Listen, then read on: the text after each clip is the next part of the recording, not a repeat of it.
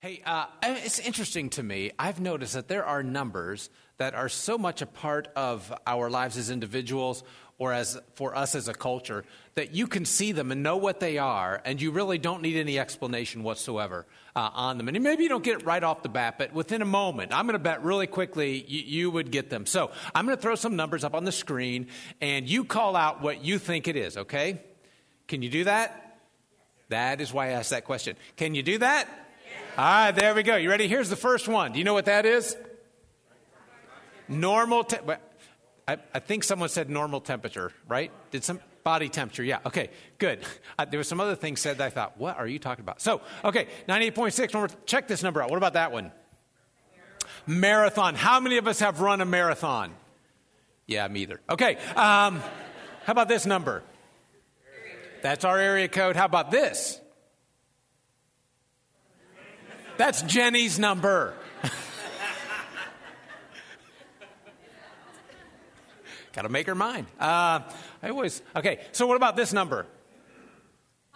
Pi. Very good. Okay, so now since we're in church, I thought I'd throw out some Bible numbers. You ready? Here's the first one. Right? What is this? It's the mark of the beast. So if you've never read Revelation, when you get to Revelation at the very last book of the New Testament, then you read about the beast, and this mark is 666. You'll know the number. That's how you identify. Interestingly, this was also the maximum seating in this room. When the architects sat down with us, they said the maximum seating in this room is 666. And I said, no, it's not. I said, you can go up or you can go down, but we're not staying there. So the maximum, in case you're ever asked, the maximum seating in our room is 665. What about this number? Yep. All right. How about this number? It is Acts 2:42, but maybe not as familiar as all the other numbers. And it's an important number to us. So that may have thrown you off just a little bit. So I want to show you why this number is so important to us. So if you have your Bible or your smart device, go to Acts chapter 2. And we're going to begin in verse 42, or we're going to be looking at verse 42. But I want you to check these verses out so you can see why this is so important to us. You ready? They devoted themselves to the apostles' teaching. By the way, if you go on the Bible app, if you go to the events tab, these verses will be there for you. They're just waiting for you each week. All right? So they devoted themselves to the apostles' teaching, to fellowship, to the breaking of bread, and to prayer. And everyone was filled with awe at the many wonders and signs performed by the apostles. And all the believers were together, and they had everything in common. And they sold some of them sold property, and some of them sold possessions, and they gave to anyone. If there was a need, they gave them that money. And every day they continued to meet together in the temple courts, and they broke bread in their homes, and they ate together with glad and sincere hearts, praising God and enjoying the favor of all the people. And the Lord added daily to their number those who were being saved. So, whatever the early church is doing, whatever's going on early on in the book of Acts, people were responding, had such an effect on the culture that there were people who were giving their lives to Jesus on a daily basis, which, by the way, is why we value what they did made such a huge difference in their culture. We believe it still makes a difference in our culture as well. So what we're going to do is over the next several weeks, we're going to take a look at this verse. We're just going to take it apart week by week and see what they did and how they did it and how do we do it and why it's important to us. So beginning in verse 14, if you have your Bible open, your smart device, look at the whole chapter of Acts chapter 2, because I want you to see what's going on, kind of a big picture way. Peter is preaching a sermon. And the people who were listening, he was talking about how the people who were listening crucified Jesus, okay? And so check this out. He said to them, "Therefore let all Israel be assured of this, God has made this Jesus whom you crucified." Stop for just a moment. He means literally. These folks were literally there. They were the ones screaming for Jesus to be crucified, so they know exactly what he's talking about. God has made this Jesus whom you crucified, both Lord and Messiah. And that's why the people responded in the very next verse. When they heard that, they were cut to the heart. It crushed them. And they said to Peter and the other apostles who were there, "Oh no, what do we need to do?" And Peter said to them in verse 38, What you need to do is repent and be baptized, every one of you, for the forgiveness of your sins, and you'll receive the gift of the Holy Spirit. And I'm telling you, this promise is not just for you and your children, but it's for all who are far off. By the way, who is all who are far off? Us. 2,000 years later, all who are far off. This promise is for us too, for all whom the Lord our God will call. And the response, by the way, was that 3,000 people were baptized and added to their number that day. That's incredible. That is ridiculous. The early church was characterized by certain actions. As a matter of fact, we read that they devoted themselves to what the apostles were teaching, and to fellowship, being together, community, to the breaking of bread, that's communion, and to prayer. See, Acts is a history book. If you're not familiar with it, fifth book of the New Testament, and it's basically a history book of what was going on in the early church, kind of a big picture, I think, of what God intended for the church to be throughout the generations. And as you read through that, as you get through the first few chapters, what you find out is that everyone is amazed because of these miracles that the apostles are doing. The book of Acts records these signs and wonders, people being miraculously healed. Sometimes when someone spoke, they were healed, or sometimes when someone touched them, they were healed. There were times when Peter would be walking down the street and the sun would cast his shadow down, and if there was someone who was ill, as he walked past, his shadow would hit them, and they would be healed miraculously by that. But the story of Acts also includes stories like Ananias and Sapphira in chapter 5, and some of you know this story. It's one of those weirdo stories in the New Testament, because Ananias and Sapphira lie to the Holy Spirit and they're struck dead immediately. I mean, can you imagine your neighbor asking you this afternoon after you go home and have lunch and take your nap, and then you're outside again and your neighbor says, "So, how was church this morning?" And you say, "Oh, man, it was great. We got to sing some great songs. We watched this video of this little girl telling us about why she was baptized. It was great preaching. We had 3 people baptized. We had 12 people healed, and 3 people dropped dead right there in the service. It was awesome," right? I mean, can you imagine talking about that? If you asked anyone what the early church devoted themselves to, all of that stuff's going on, but it would boil down to 4 qualities that I think we need to be known for here at MCC as well. And where are they found? 242, right? That's why that number is important. I'm sorry. Where is it found? Yeah. Sorry, Chad, man. I'm throwing him way off now. So in Acts 2:42, it says they devoted themselves, just to remind us, they devoted themselves to the apostles' teaching, to fellowship, the breaking of bread, and to prayer. The apostles' teaching. Some versions, maybe yours says the apostles' doctrine. So the question is, what were they teaching? Let me ask it another way. If you had just been with Jesus for 3 years of your life, day in, day out, you saw him privately, you saw him publicly, what would you be teaching?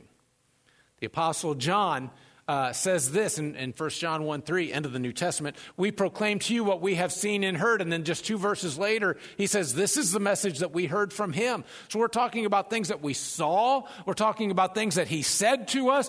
I mean, isn't that what you would be teaching about Jesus? Can you imagine hearing these guys teaching and preaching? Because, have you ever heard anyone who has been, there's a story they're telling that you're going, there's no way in the world that happened, but they were there. And so, have you ever heard someone do that to you today? You're listening to a story and you're going, there's no way that I was there. I saw the whole thing happen. Can you imagine John telling you about Jesus raising that little girl from the dead? Dead. She was really dead and deader than a doorknob. She didn't have enough breath in her to blow out a candle. Oh, I bet that broke Jesus' heart. Did he say a few appropriate words? You bet he did. He tore up that whole funeral, ruined the whole thing by raising her back from the dead. He has power over death. Or Matthew, one tax collector talking about Zacchaeus, another tax collector. Oh, Zacchaeus, I've heard of that guy. Did Jesus make fun of him? No, he treated him like he was a friend, right? Let me tell you what Jesus tells us and shows us about how to treat our enemies or people we don't get along with. Can you imagine Peter talking about walking on the water? And he gets to the part, he climbs out of the boat, and the other, yeah. And then he gets to the part where he starts to sink, and some southern lady goes, "Oh, bless your heart, honey." Can you imagine hearing him talk about that? "Oh, bless your heart. Did you almost drown?" And Peter says, "I would have." Let me tell you about Jesus and faith in him. Or Bartholomew talking about Legion. Legion, I've heard of that guy. Isn't that the guy that lived in the cemetery? Yeah. Wasn't he the one full of demons? Oh my goodness, was he really crazy? Dude, if he was any more nuts, planners would have put him in a can, right? He scared people to death. Did Jesus run away from him? No, Jesus ran to him. Let me tell you about who I know Jesus is. I mean, can you imagine hearing these stories, all of these stories and all of these teachings recorded and all of these things that they know? But what I think is interesting is John tells us that Jesus did many other things as well. This is the end of his gospel. If every one of them were written down, I suppose that even the whole world wouldn't have room for the books that would be written. There are things we don't even know that he did. There are things that aren't written down that Jesus said. We don't even know what they are. I think that's interesting. I mean, what does it make you wonder what kind of things he said that we don't know? Here's what else we know. John wrote this. He said, Jesus performed many other signs in the presence of his disciples, which are not recorded in this book. Look what he says next. But these are written so that you may believe that Jesus is the Messiah, the Son of God. This is why the apostles' doctrine is so important to us. This is why the Bible is so important to us. Because it's because of that we have faith. So on your notes, if you're filling in blanks, here we go. This is why we devote ourselves to the Scriptures, why the apostles' doctrine, to the Bible, so that I might believe. We devote ourselves to the Bible so that I might believe. Verse 31 is what he says, that you may believe that Jesus is the Christ, the Son of God. So the question becomes, what makes this so believable? I mean, lots of books say lots of things about lots of people. What makes this one so believable? And I want to tell you that, listen, there are 5 qualities that make the Bible unique. I'm going to give them to you. I'm going to rattle them off. You see they're in your notes. I want to make sure you get these. Here's the first one. It's unique in its composition. There is no other book like the Bible in its composition. So on your notes as well, is there a math equation? There is, okay. And I know that some of you saw a math equation and you got all tingly. And others of you are going, seriously, school just started. What's going on? So here, let's write this down, though, because this is important. 1,500 plus 40 plus 3 plus 3 equals unity. The Bible was written over a 1,500-year span by approximately 40 different authors from all walks of life. Kings, poets, shepherds, a doctor, a tax collector, a fisherman, a military man, a political advisor, a rabbi, all of them guided by the Holy Spirit. It was written on 3 different continents. It was written from 3 different languages. Actually, this isn't even a book. When we talk about this as if it's one book, this is actually 66 books. It's a library. And yet it's incredible because there's unmistakable thread of unity that runs through all of its pages. There is no other book in the world like the Bible. So think about your favorite book, whatever it is. Just kind of imagine that your favorite book, whatever it is, Tom Clancy or what, I don't know what it is for you. Whatever it is, imagine it has 66 chapters. And imagine that those chapters are written by different authors in different centuries, in different countries, in different languages. And then when those 66 chapters are put together, they miraculously tell one unified story. What's the chance that would happen? Almost none. Almost. But that's exactly what the Bible is. That's what you find when you read the Bible. All right, so here's the second thing I want to make sure you catch. It's unique in its circulation. Without question, the most published book in the world, in the history of the world, and around the world. So, J.K. Rowling. Rowling. How do you say her name?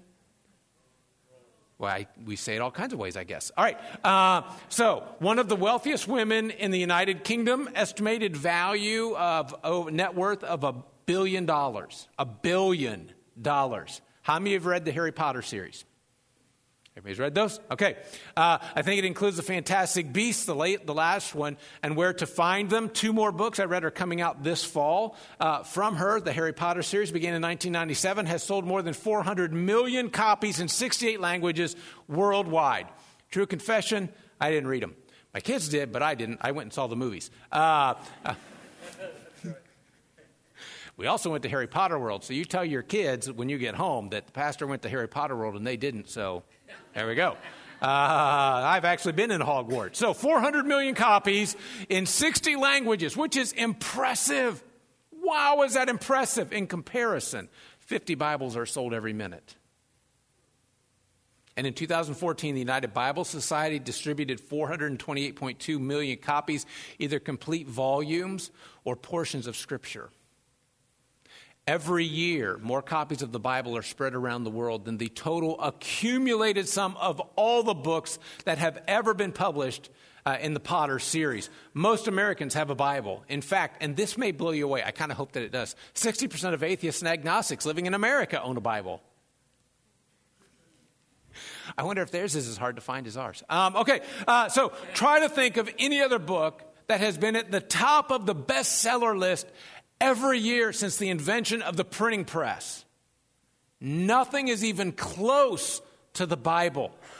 It's also unique in its translation. It is the single most translated book in the world. It's already been translated into over 1,200 different languages, and even today, I got an email from some friends who are Bible translators. They just finished another translation this week. They're going to continue until they've translated it into every language around the world. Also unique in its durability. In AD 303, the Emperor Diocletian was persecuting the church, and he thought the way to destroy Christianity was to destroy the Bible. So he had his soldiers go door to door. They gathered all of the Bibles and burned them all. That same year, he had a coin minted, and he had the inscription on it that said, "The Christian religion is destroyed, and the worship of the gods is restored." He thought he'd done away with Christianity because he destroyed all the scriptures. He just didn't get all of them. He thought he did, but he didn't. And within 10 years, Constantine came on the scene. He embraced Christianity. And one of his acts as emperor was to commission the making of 50 copies of the Bible, handwritten copies, 50 of them, at the government's expense. Listen, how many books have been attacked the way the Bible has been attacked? Banned, burned, ridiculed, criticized. Countless rulers have tried to eradicate it. Even today, celebrities try to marginalize it by criticizing it, and yet the scripture lives on. After all the attacks, the Bible is still here, still changing the lives of anybody who will read it and follow it, and it always will until Jesus comes back. Here's the last one. It's unique in its effect. People read all kinds of books, and when I was on vacation, I read 9 books, and when I finished them, guess what I did? Put it down, and I picked up another one. Is that what you do when you finish a book? You finish it, you put it down, and you pick up another one. It's not what we do with the Bible, is it? If you've ever read from one cover to the other cover, you get done with it, what do? You pick it up, and you start looking at something else that we never seem to finish. Or if we do, we don't just put it away, we just start reading it over again. And then we go over portions of it, and we read it again and again. And every time we read it, there's something different have you noticed that? Every time you read it, even if you've read it, I've read this thing 100 times, this particular story 100 times, and something different jumps out when I read it this time, because the Bible has this way of connecting with us at different times of our lives in different ways, in different situations, depending on what we're going through. I think that's why John said, I think that's what he meant when he wrote, that you read so that you may believe that Jesus is the Messiah, the Son of God. But that's not all he said. That's not all he said. He also said, by believing, you may have life in his name. So here's the second thing. It's in your notes. I'll devote myself to the Bible so I might have life. It's not just about believing. It's bigger than that. That's big, but it's bigger than that. I like this quote. It's on your notes. Jesus isn't just the subject of our study. He's the object of our affection. So in John chapter 1, the apostle writes this: the Word was the source of what? Life. And this life brought light to the people. Look at John 10:10. He says, I have come in order that you may have what? Life. And not just life, but life to the fullest. Have life. In John chapter 14, Jesus says this about himself: I am the way, the truth, and the life. As a matter of fact, there's no way you're even going to get to God unless you go through me. You see, the Bible isn't merely a story. It's actually an appeal. God is speaking to you. He's calling out to you from his word. When Paul would write to his friend Timothy, he would say that all scripture is God-breathed and is useful for teaching, rebuking, correcting, training in righteousness, so that we may be thoroughly equipped for everything. All right? So the Bible does something because it is God-breathed. Isn't that an interesting phrase, God-breathed? It also shows up in Genesis chapter 2. When God is making the man, he makes Adam, and God did what? God breathed. It's the same idea. Listen, the Bible doesn't just give information. The Bible actually breathes life into who you are. There are two key verses in the Bible. They're actually key to the whole thing. Everything that happens before these two verses point right at these two verses. Everything that happens after these verses are because of them. So everything ahead of them points to them. Everything after them is because of them. Those two verses are John 3:16 and 17. Some of you know these verses. For God so loved the world that he gave his one and only Son, that whoever believes in him shall not perish, but have eternal life. For God did not send his Son into the world to condemn the world, but to save the world through him. Listen, the story of the Bible, and some of your friends, some of you maybe have never heard this, some of your friends believe exactly the opposite of this. The story of the Bible is not about God waiting for you to do something wrong so he can send you to hell because, man, that's what he loves doing. That is not what the story of the Bible is. The story of the Bible is about God buying you back in order to win you back into his love. And when you get that, when you understand those verses, and you read that and you go, this is how much God loves me. He loved me enough to send his Son because I had this sin debt that I couldn't pay. And he sent his Son to pay that debt on my behalf. You want to respond. And the first response that we have when we figure that out is we give our lives to him. And the Bible says we make that commitment to him in the waters of baptism. And some of you have already done that. And others of you have not yet. And some of you just haven't gotten to the point where you've realized it. But once you realize that's what's going on. This morning, Dagan Vitale came and was baptized during the first hour. And man, it's just something to watch somebody give their life to Jesus. It just never gets old. It's never get tired of it. But when you get that, you want to respond. And the first response is always, the initial response is always to give your life to him. But when we look at this verse, when we look at John 3:16, every week we get to respond to it as well. To remember and to recommit our faith. Can you throw that up here, John 3:16? We get to recommit ourselves to this verse because it reminds us. It reminds us, right? We do this through our communion. So we come to this time in our service every week. And I don't know if you've noticed this or not, but our communion time has moved a little bit over the last couple of weeks. And our goal in worship is always to make communion as meaningful as we possibly can because it's so important to us. And every week we stop and we remember the cross and what we've talked about that morning about how we can live that out in our lives. So as we come to a time of communion, really the emblems remind us of this verse. The body of Jesus and the blood of Jesus. Those things you'll hold in your hand in just a moment remind you. This reminds me of the body of Jesus. This reminds me of the blood of Jesus that was broken and shed for me on the cross to pay a sin debt that I had but I could not pay. That's part of what we do. The other part of what we do is we say, because I believe this, I will commit myself to living like I believe this. I want to live out what we've been talking about today because I believe that. And so as we come to this time of communion now, that's what this is for. If you believe this and you choose to live your life as if you do, that's what this moment reminds us of. So let's go to God in prayer. God, thank you for this moment where we get to say again, we've made a commitment to you in our baptism. And God, now it's like we're re-upping. Every week we're reminded of the truth that your Son came to give his life for ours. And we get to say thank you. We get to remember that our lives are anchored to that moment. That we have chained ourselves to who Jesus is. And said he is our Savior. And not only did he save us, but he is also the boss of our lives. He gets to call the shots on who we become. And we just want to become more like him. And so God, for this moment where we just get to remember that. And then to say to you also, we believe your word. Today specifically, we believe what your word says. And we want to live our lives according to it. God, this moment we give to you as we make our commitment back. We re-up one more week and say, this week, that regardless of what happened last week, this week, we move forward with you. God, we pray this will bless your name. And we pray this in the precious, holy, powerful name of your Son, Jesus. Amen.